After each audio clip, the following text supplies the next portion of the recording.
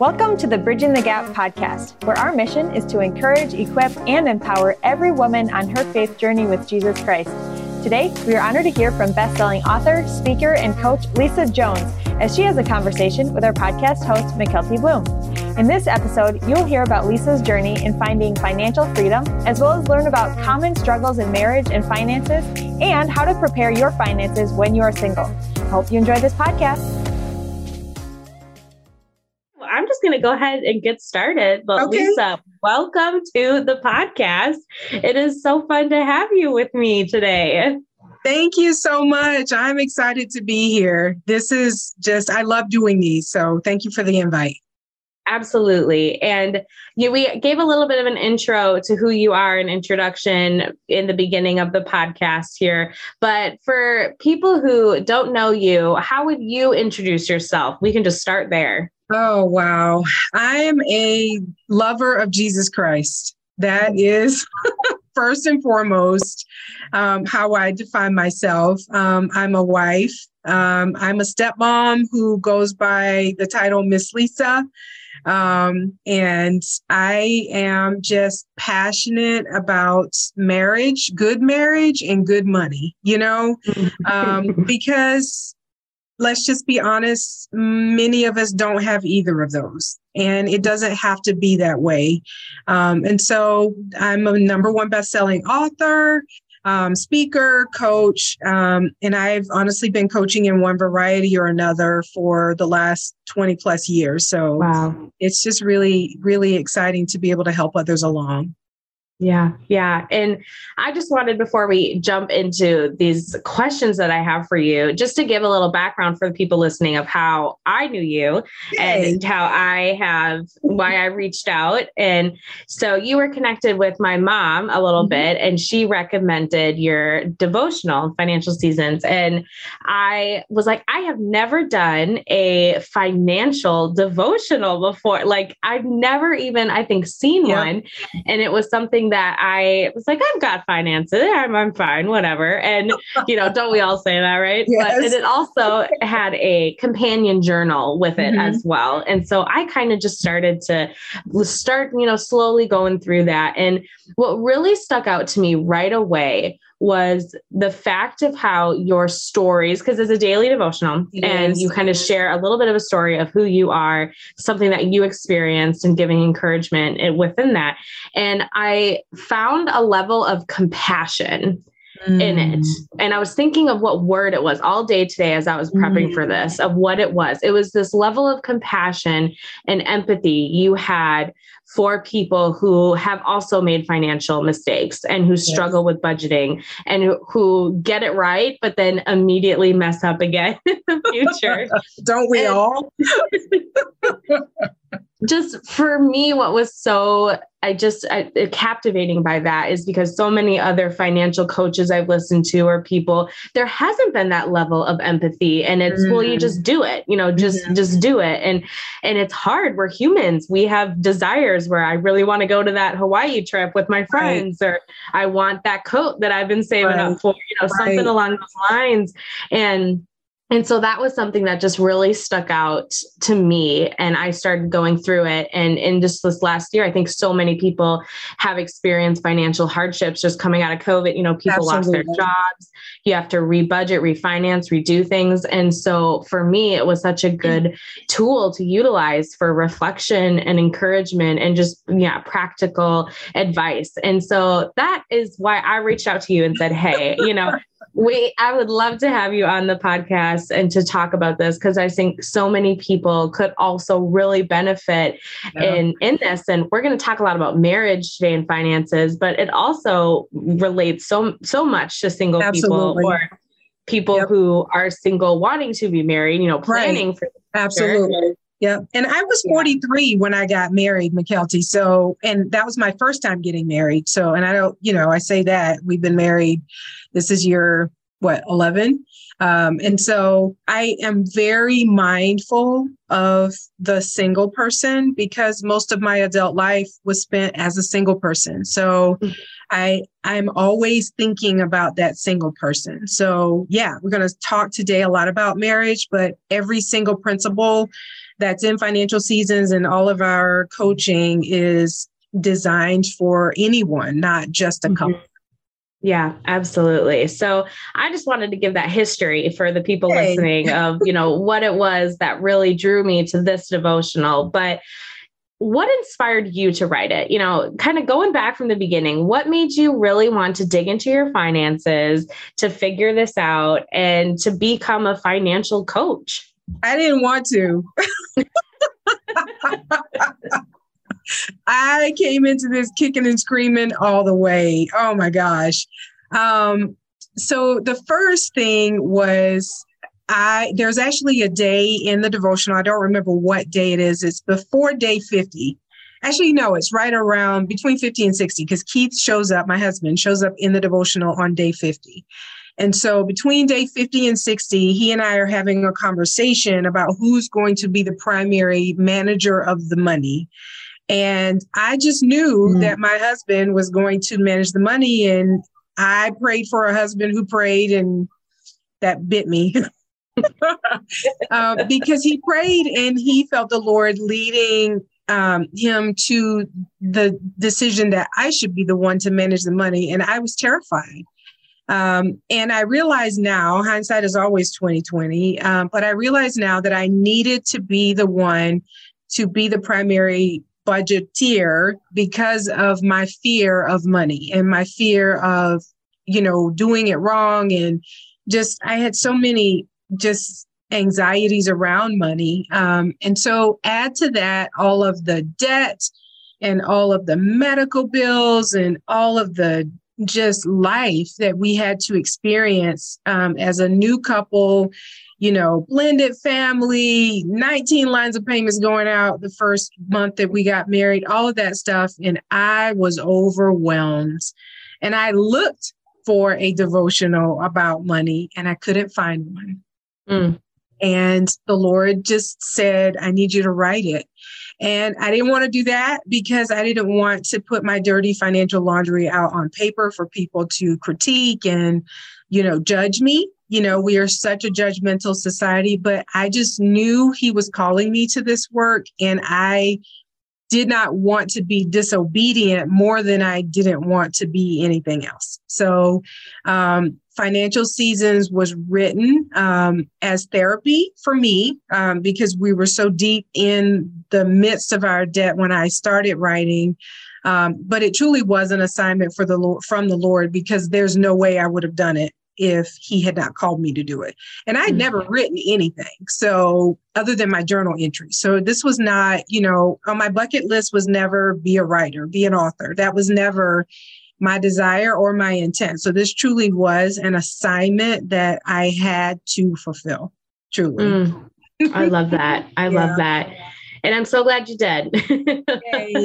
And so I'm wondering, you mentioned something and my mind just started going from that. Why do you think that we are such a society where specifically around finances, like we don't like to share our finances to other people. Like we don't like to talk about it. There's kind of like secrecy and sometimes shame, if you're really in debt. Lots of shame. And I've noticed that in my personal life. And only recently I'm like, why don't I talk to my friend? Like if we're going through a hard financial moment, why aren't I consulting with them on that and talking through it? But why do you think that is? I think it goes back to Adam and Eve. It's the root of sin.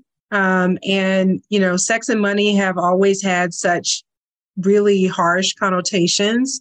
I remember a friend many, many years ago, decades ago. She was a virgin when she got married, but she had a hard time then becoming sexually excited because she had worked so hard to not be sexually excited, and that was a really hard season for her. And I think for us, there's so much have and have nots around money. And, those who are very comfortable with money, they don't even think about it. And that's sometimes to their detriment. They don't understand where it came from or, what the work needs to be to get it and keep it and all of those things because it's been so plentiful for them. And then there are others that are just I remember reading an article about a multi-billionaire who grew up with dirt floors, and he was terrified that one day he would live in a house with dirt floors again. And so it's rooted, I think, in such deep emotion that we don't always understand the impact that it has. And we don't even realize that there's work to be done with it, And so I just feel like for most of us, the shame, the secrecy, all of those things come from the fact that we aren't comfortable with it, and we don't understand it, and we don't know what to do with it. It's not, think about it. We don't teach personal finance in our school systems, not to a great degree, right? So it's not what we should be. Right. It's not something that has a healthy mindset around it in our communities. So we then don't have a healthy mindset around it, Yeah. And then when you already have complications or conflicting feelings, then it's like, hey, how about you get married and both of you put that together and try to figure it out. And that adds my gosh. My gosh. How do you feel that finances impacts marriage? I know that's such a loaded question, but what are your initial thoughts about that? So I want to set up that response by stating again that I am a Christian, and I've been struggling with this framework probably most of the last year. Let's do that. Okay. And I've heard this disclaimer many times, and I've begun to use this disclaimer in my own coaching. When Keith and I are coaching couples, when I'm posting on social media, things of that nature. I send out a newsletter once a week for everyone. And then Keith and I send out another newsletter on Mondays for married couples. And we've started using this language. Our point of view is based on the fact that we want to live our lives the way the Lord has called us to. Okay. So I'm going to answer that question and all other questions through that lens. If you are not saved, if you do not know Jesus as your Lord and Savior, what I'm about to say, it doesn't apply to you unless you want it to. But if you are saved, if you do know Jesus as your Lord and Savior, this is how he has called us to live our life. So I have to put that disclaimer out there. And that then is a segue into Genesis 2:24. God has called us in Genesis 2:24 to leave our father and mother and cleave unto our spouse. And that means everything has to come together. It's all together. And when we come together and when we recognize the importance of finding our way to the same page, we at least then are at the same starting point. Right. And so it is incredibly important that we get to the same page. And when we are doing coaching with married couples, that's the first thing that we talk about is your money combined. Because if your money isn't combined, that's we got to go back and do some prerequisite work, to get us to the starting line, very, very important. So I feel like that is the starting point for beauty in marriage as it relates to finances. I also believe that we must manage our expectations. And in so many instances, Keith and I actually call this the working through the family scratch. So we each have our own set of beliefs, our belief system that we bring into our marriage. And we don't always think about the fact that that belief system doesn't necessarily align with our spouse's belief system. So let me give you an example. Keith grew up on welfare in the inner city of St. Louis. When he took me to St. Louis for the first time, I was like, show me your family home. And he was like, what family home? We moved like twice a year. So they didn't have a family home, right? And so I grew up on a farm in rural South Carolina, where once you get past the church, everybody is related and they don't move. They live in the same house for decades. And, you know, they die and then another family member moves into the house, you know, so there are lots of family homes, right? And so this idea around us even owning a home, he didn't really see the value in owning a home. Whereas to me, that was foundational in setting up our future together because of how we grew up. You know, I had stability in housing. He didn't. So he was much more fluid as it related to moving and adjusting and things like that. Whereas I was in the set it and forget it mood, you know, get the house, don't move, you know. And so we have to get to a place where we can get our expectations verbalized so that we both as a couple can then figure out what to do with them, you know. Another example is toilet paper, you know, or toothpaste or mayonnaise or things like that, where Keith gets down to the bottom of those things and he's ready to throw those out, you know. And I'm like, whoa. We got more. You know, there's 2 more teaspoons of mayo in that jar. You know, it's like I could have 2 more tinkles with that toilet paper, you know? And so, you know, he is like, I grew up on crumbs. I'm not interested in crumbs, you know? Crumbs aren't an issue for me. So one of the ways that we've worked through that, because to me, that was money thrown away, right? And so to him, it was freedom in the ability to buy more. 2 different sides of the same street. So when he's done with it, he passes it on to me. And then I squeeze the tube of toothpaste until it's completely done, sometimes cutting the end off the other side so I can get all of it out, because to me, that's money that's wasted. And it gives him the flexibility of not having to be triggered by the end of the roll of toilet paper, you know? So that's something that's seemingly small that we had to work through in the very beginning of our marriage in order to have both of us be comfortable with our family scratch and that belief system that we brought into our marriage. Hey, single moms, you're invited to be part of the 2023 Single Moms Retreat on June 2nd and 3rd at Lake Geneva Christian Center in Alexandria, Minnesota. Join with other single moms from across the Midwest to relax, refresh, have fun, and be encouraged. Enjoy main sessions with Jennifer Maggio, Rebecca Hagan, Nick Gray, and worship with Reba Gray, multiple breakout sessions, as well as incredible giveaways like our Diva Boutique personal shopping experience, a spa, car care, haircuts, professional headshot photos, a 1-mile walk or 5K run, rollerblade, or bike, the Girlfriends Night Out party with a special performance by music artist True Serva, and more. Our hope is for every attendee to feel extravagantly loved, seen, and encouraged on her faith journey with Jesus Christ. We also have lots of fun opportunities to volunteer, including for men to join the car care team. Invite your family, friends, or church small group to come and serve with us. Register to attend, volunteer, or donate at mnbtg.org/retreat. That's mnbtg.org/retreat. We'll see you there.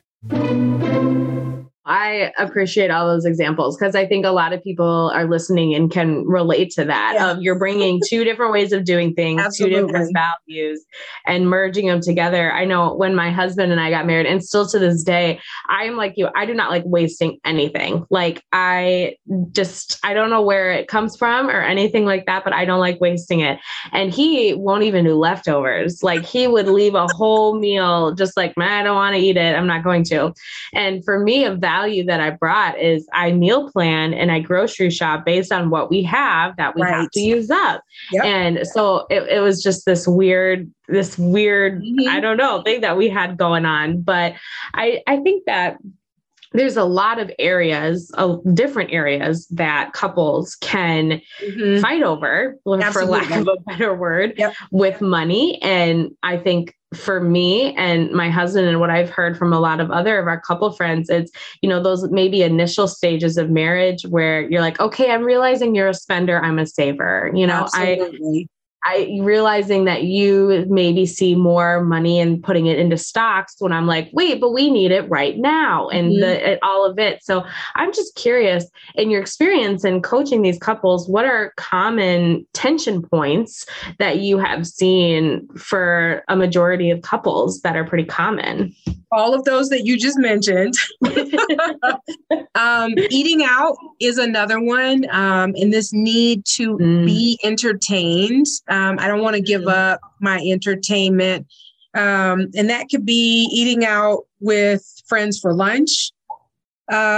Your separate entertainment, we see a lot of golfers. We had one couple where she was a little bit more vain than I had ever experienced, I'm just going to say. And she was not interested in giving up her Botox injections, and so, we try not to judge, but at the end of the day, what we tell couples is this is not the budget for Keith and Lisa. This is the budget for Mr. and Mrs. coaching couple, Yeah. So you guys have to figure out what that is and just recognize that there is a finite amount of money. So what we do is we help you to identify all of the things that need to be budgeted, things you may not be thinking of, helping you wrap your mind around things that are coming in the future, things of that nature. And then we encourage you to figure out the rest of it based on a finite number. And one of the ways that we did that, even when we were deeply in debt, because my husband had this savior complex where he wanted to be able to be there for all of his family members when they were in dire straits. And I'm like, dude, we got 19 lines of payments going out and you want to pay somebody else's bills? But we put it in the budget. We actually created a line item because it was something he was so passionate about. And so we put it in the budget, and the way we set it up was once this amount is gone, it's gone. And so then, and it was so interesting because that first time we did that, I'm like, okay, so how much would you like to put in this envelope? He came up with this grandiose number, and our budget was like negative $800, and I'm like, okay, so that doesn't work, so, but it was, he was the one who had to see the numbers, make the adjustments on paper, and figure out, and so I was like, okay, so our cars are older. We need a car repair envelope. Okay. So how much do you want to remove from these envelopes in order to make it available for your family? And we found our way down to a number that we both felt comfortable with. But that first conversation literally took like 45 minutes to get to that number. But it gave him an opportunity to do the things that he felt he had to do. And it still protected the integrity of the budget. So whatever that thing is, we coached a couple a few months ago. Actually, it was about a year ago now. And he was big into pool. So he played pool tournaments and things of that nature. And she was a stay-at-home mom, and she didn't want to, she was doing the budget. And so she saw all the numbers, and she didn't want any fun money whatsoever because she felt like he had too much fun money, and the number, their budget was just really, really tight. So she was like, you know what? I'm just going to not do any fun money. And we're like, no, that doesn't work, because you're going to end up bitter towards him because he's having fun. And you're not, and you're going to feel like the adult, and you're going to think he's the child. And so that's not going to work. And so he bristled at that a little bit, because in order for her to get fun money, he had to cut down his pool from 3 nights a week to 1 night a week. Yikes. Yikes. But that was the only way to, and then they had to figure out and so we just sat there and helped them figure out what the conversation needed to be, but what the solution was something that they had to come to terms with. Yeah. I like that because I feel like that's a huge thing with budgeting is people all of a sudden think of this like scarcity mindset. Absolutely. Okay, we can't do anything we wanted to do. We have to cut out entertainment fund. And it's not necessarily cutting everything out, but it's redirecting, like you said. Absolutely. Like, okay, how do we just redirect this? And if that's something your husband was passionate about is having money to help, then okay, we're going to still do that. But then we got to figure out a realistic way to do it. I think that's a great mindset to have. Yeah. And we call that working through the spirit of lack. Okay. And so, it's a real thing for us because we had to do it. And we've helped countless couples and individuals do the same thing. Our daughter, I love this story. This was just a couple of years ago. And we had gone to Dallas for a weekend. So she was in college. She flew in to join us. So we hadn't seen her in a while. And so it was July. And I looked down and she had on these gorgeous pair of sandals. And I'm like, oh my gosh, those are pretty. And she was like, oh, I saved for months. I picked out exactly what I wanted. She was like, they are expensive. I'm like, I can tell they are expensive, And she said, but I just saved and I knew I would wear them for years and years to come. And I just felt like, what a great example of what budgeting should be like. She didn't waste her money on McDonald's, right? She wanted the meal, the fine dining experience with table linens, and crystal goblets, So it doesn't have to be this scarcity mentality. It really is about this is what I can do, not this is what I can't do. And when we shift that perspective, it really does change how we approach what we do with our money. Yeah. Yeah.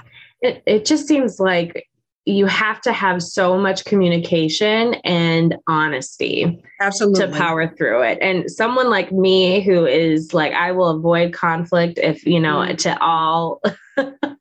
to every avenue I can. I don't want to do it. And so much of the first few years of marriage, it was seeing things. I'm like, I don't like this. We should be doing this, but I'm not going to say anything. And I think other people could probably relate because you're like, I don't want to have a fight. I don't want to tell them how they can spend their money. And for someone like me, who I am also, stay-at-home mom, I'm not making money. And so it's like, you are making money. You are making money. You are making, that is huge, Mykelti. It is huge. Because if you didn't do what you did, you would have to pay someone to do it to the tune of somewhere between $40,000 and $80,000. That's the value that you're bringing to your family. That's $40,000 to $80,000 worth of value is what you're bringing to your family. And I'm just going to say, if you don't have life insurance on Mykelti in the amount of $40,000 to $80,000, you need to get that immediately. I've never heard that perspective of, because you have to pay for childcare. Absolutely. You have to do all of these things. And someone who cleans and someone who runs errands. I read an article a couple of months ago, and there are two doctors in Kansas City, actually. It was a national article, but it happened to take place in Kansas City. And they had a house manager. And they paid her $50,000 a year to manage the house. And she didn't babysit. She just managed the house. Wow. So she coordinated the babysitters. She coordinated all of the field trips and everything else associated with the kids. She coordinated all of the repair services. She coordinated laundry and grocery shopping and all of those things. And they paid her because they were both two high earning doctors who, I think one was like a ER doc, weird schedules and that sort of thing. And the other one they both had very, very demanding jobs, and they had like either 2 or 3 kids, and they literally paid someone to run their house. Wow. So the value of you as a stay-at-home mom is no less than $40,000 a year. That's the value that you bring to your family. That's a very freeing concept. Absolutely. That I think, and I hope that women who are listening who might struggle with that absolutely can take away, because things that I've heard and have experienced, it's that the frustration, or more so fear of, okay, well, you go to work, you bring actual money and income home, and I don't. So it doesn't feel in a lot of ways like it's your money. But if you go back to the concept of your money is supposed to be combined. Absolutely. Yeah. Absolutely. So so we have all of our accounts are combined. Okay. Mm-hmm. And all of our money goes into all of the accounts. Okay. Mm-hmm. So it's not, we don't do this yours, mine, and our thing. That is the world's way of approaching marital money. Okay. Mm-hmm. Everything goes in. We both have eyes in. Financial infidelity is a real deal. And when you start hiding things from your spouse, if you have accounts that are open that your spouse doesn't know about, if you're making purchases that they don't know about, if you are, changing the address on deliveries, and all of that is financial infidelity, and it erodes trust in your marriage faster than anything other than physical infidelity, and so that's a real deal. So if we look at it through the lens of this is how Genesis 2:24, everything that we do goes into one bucket. So your work inside of the house and your husband's work outside of the house go into the same bucket. It's all included. So he's not bringing in his money. He's bringing in your money. And so because he's bringing in your money, the two of you, get a say in how that money is then spent. He does not make the decisions about money without you, because you have a voice in your financial life, because you're the wife in that marriage. Very important. I really hope it's sinking in to our listeners right now, that who could be really struggling with that concept. Yeah, because that is definitely some powerful and encouraging stuff for sure. So we had lunch with friends a couple of months ago, and they both had just gotten new jobs. And she was very excited because for the first time in their marriage, and they've been married for 20 something years, he made more money than she did. And it had always bothered her that he didn't make more money than she did. Now he could care less, because he was like, it all goes, they live a Genesis 2:24 life. So he's like, it's just, it's all in the bucket. But for her, there was a moment of pride to be able to say, my husband makes more than me. And, I told her, I said, you're really going to have to pray through that, because it has nothing to do with how much each person contributes. It has everything to do with how you as a couple choose to use the contribution, and so the same is, so that's a different perspective, a different facet of the same situation. She's struggling because she wants her man to care for her, when the reality is we're team. This is Team Jones, your Team Blum, we're team, and there is no I in team. We work together.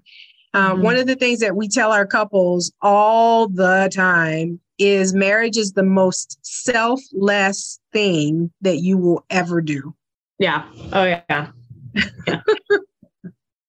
So we are in this together. Truly we are. And for the guys out there, if Keith were sitting next to me, your manhood is not in jeopardy if your wife makes more than you. Your manhood is not in jeopardy because you choose to have a partner. It you are loving your wife as Christ loves the church by having this dialogue with her, the way God called us to as Christian couples. Yeah. Oh, I love that. And what does it mean to have financial synergy with each other? I love that. So when we teach about synergy and we have a whole module on synergy in our Fight for Your Marriage masterclass. And so Keith always says game recognized game. We can spot things in the couples that we coach because we've done it ourselves. We have maybe work to limit that mindset in our own marriage, things of that nature. And so Keith, I'm his second wife. I mentioned that we're a blended family. And so he wasn't sour on marriage. He wanted to get married again. He and his first wife did not manage their money together. But that didn't work, so he was open to doing things differently. As I mentioned earlier, I was 43 when we got married. So I've been single my entire life. And I brought that single-mindedness into our marriage, and that was tough. So it was really difficult for me to not be single-minded. And we like to teach when you don't have synergy, you're roommates. You coexist, but you have your money, he has his money, you do your thing, he does his thing. You don't have shared calendars, you don't have shared this, your friends aren't the same. You're just, all you do is live together, right? Yeah. That is no synergy whatsoever. Synergy, to live in a place of synergy, is when you are truly a well-oiled machine. You are thinking together, you're working together, you're supporting each other. The world is at your back. It's just, the two of you working together. And when you do that, there's so much strength because the Holy Spirit is truly in the middle of your union at that point, and he magnifies what you're able to do together. Yeah. And so we call that 1 + 1 = 10. You're over the board, and so you can't sustain it long term if you don't continue to work at it, So synergy is truly removing that single-mindedness and replacing it with this team mentality, but not just any team. You and me, I got you, babe. It's me and you against the world. Yeah. Does that answer your question?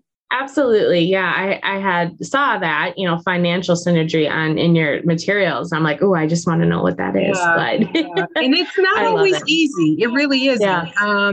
And so here's an example of what isn't financial synergy. When we put all of our debt together, my husband had over $100,000 in interest on his student loans. Oof. Okay. He had deferred them over and over and over again, not understanding that when you defer them, the interest doesn't stop. Okay. So the balance, the principal was like 40,000, but the interest was over 100,000. Right. So when we were paying off our debt, we got through everything except for the student loans in about 1.5 years. And then we had this massive amount of student loan debt that we needed to tackle. And I began to get a really nasty attitude about his student loans. His student loans were preventing us from having a vacation. His student loans were preventing us from buying or building a house. His student loans were keeping us from, eating out more often. It was all because of his student loans. And so I started cold shouldering and, not talking and all of those things. And finally, the Lord convicted me and he was like, you married those student loans. They are not his student loans. They're your collective, your student loans. And that was a big moment of moving from no synergy to synergy for me, where I had to embrace the fact that this is, both of us, we're in this together, we see it a lot if one spouse has made a financial mistake or led the couple down a path that didn't work. If you hold that over them, if you continue to be angry, if you remove your trust, if you don't allow them to be a part of those things again, that is not a synergistic situation. And I struggle with it. I'm just going to say, but calling it what it is the first step, and recognizing that you've moved away from synergy is the first way to get yourself back towards having financial synergy with your spouse. Wow. Yeah. That's a fantastic example of looking at it. Because I think all, if I will be so bold, of us in marriages have had a moment of frustration or anger and bitterness towards someone because of a financial decision or debt or anything along those lines. So it's convicting and humbling at the same time in that. Yep. So we have to release them and release ourselves, so that we can, and I've been on both sides of it. I've been the one that has made the mistake, and I've been the one that has to sit with the mistake. And I'm just going to say, Keith is much quicker to forgive me than I am to forgive him. And I have to work my way through it every single time. Truly, I do. Well, I appreciate all of your authenticity in this and honesty and just real talk of this is what it is, and to remove the shame and embarrassment and just have an honest conversation. And I feel like we could talk about this for a long, long time. And I know it. Our time is just wrapping up, but just before we go, any final pieces of encouragement or something you want to say to either that married person, the individual person, single person, anything like that before we wrap up? Yes. Two things. One, I want to be sure that I mentioned it earlier, but I didn't call it out. One of the ways that Keith and I avoid financial infidelity, we each have our own fund money. Mm-hmm. It's in the same account. So we don't have separate accounts. There's not an account with my name only or his name only, but we each give put in the budget every month money for the other to do whatever they want to do with. Okay. Mm-hmm. And so there's no judgment. You don't have to clear the purchase with the other person. Is your money to spend however you want to. And to that end, any purchase in our house that is over $50 is a discussion. Mm-hmm. Okay. So you guys, who whatever that number is for you, we've just held on to that number from when we were getting out of debt. So that cuts down on financial infidelity because all of our purchases are discussed. There is transparency in everything. And then we each get our own money to spend any way we want to. Okay. Mm-hmm. For the single person, I really wish I had an accountability partner as a single person. When I was in my 20s, I actually had a board of directors for my life. And these were people that I trusted. These were people whose opinions I valued. But I did not have anyone that I discussed my money with. I never thought to talk about my money decisions with my board of directors. And that was a huge mistake. And so I meet so many single women, and I say women, I'm going to say people, so many single people who believe that because they're not married, they are limited in what they can do. And that's just not so. And so I believe that when we choose to put ourselves in a system, regardless of who we are, we have the opportunity to do so much more and get so much more because there's a process associated with it. So that's what I would say to that single person is have an accountability person and put yourself into a financial system. Yeah. Yeah. Great advice. Those are great words to end with.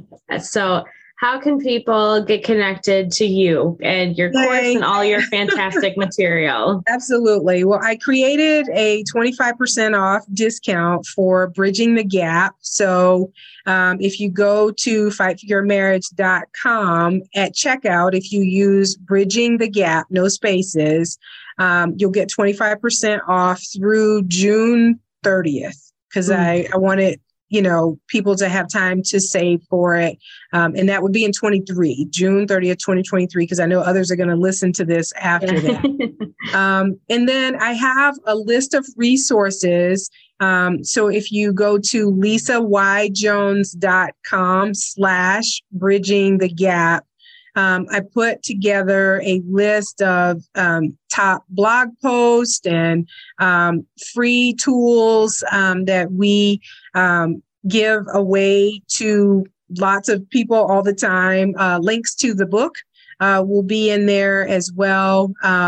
And if you are on Instagram, I'm at Lisa Y. Jones, LYJ. That's the one I tend to use more than anything else. And I post out 3-4 times a week there. So fresh content there. And then in that resource guide, if you want to join the newsletters, you can just email me from there, lisa@lisayjones.com, and let me know that you want to be a part of the newsletter. So yeah. Yay. Great. Yay. And I just encourage everyone, just take that next step, just a small baby step in starting to get into financial freedom. And even if you feel that I'm financially set, we don't really have a lot of debt, I feel comfortable. I don't think it ever hurts to just continue to stay involved in that community and aware, because we live long lives. A lot can happen with our finances. So, and here's the thing: we are all either coming into a financial crisis, in the middle of a financial crisis, or going out of a financial crisis. So, if your life is great right now, good for you. But just recognize every 10 years, something's happened. So we need to be ready. Yeah. Well, we'll make sure to link.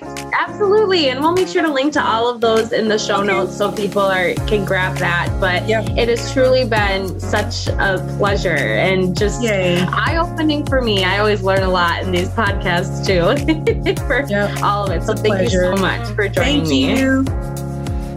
Thank you for joining us for this episode of the Bridging the Gap podcast. We are honored to hear from Lisa Jones on financial freedom in marriage.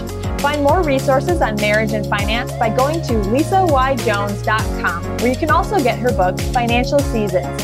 Follow Lisa on Instagram at Lisa Y. Jones, and check out a financial marriage course that she and her husband Keith do together at fightforyourmarriage.com. Lisa is also generously providing 25% off to purchase this financial marriage course now until June 30th, 2023. Simply go to fightforyourmarriage.com and use the code BRIDGINTHEGAP, all one word, to get 25% off this course.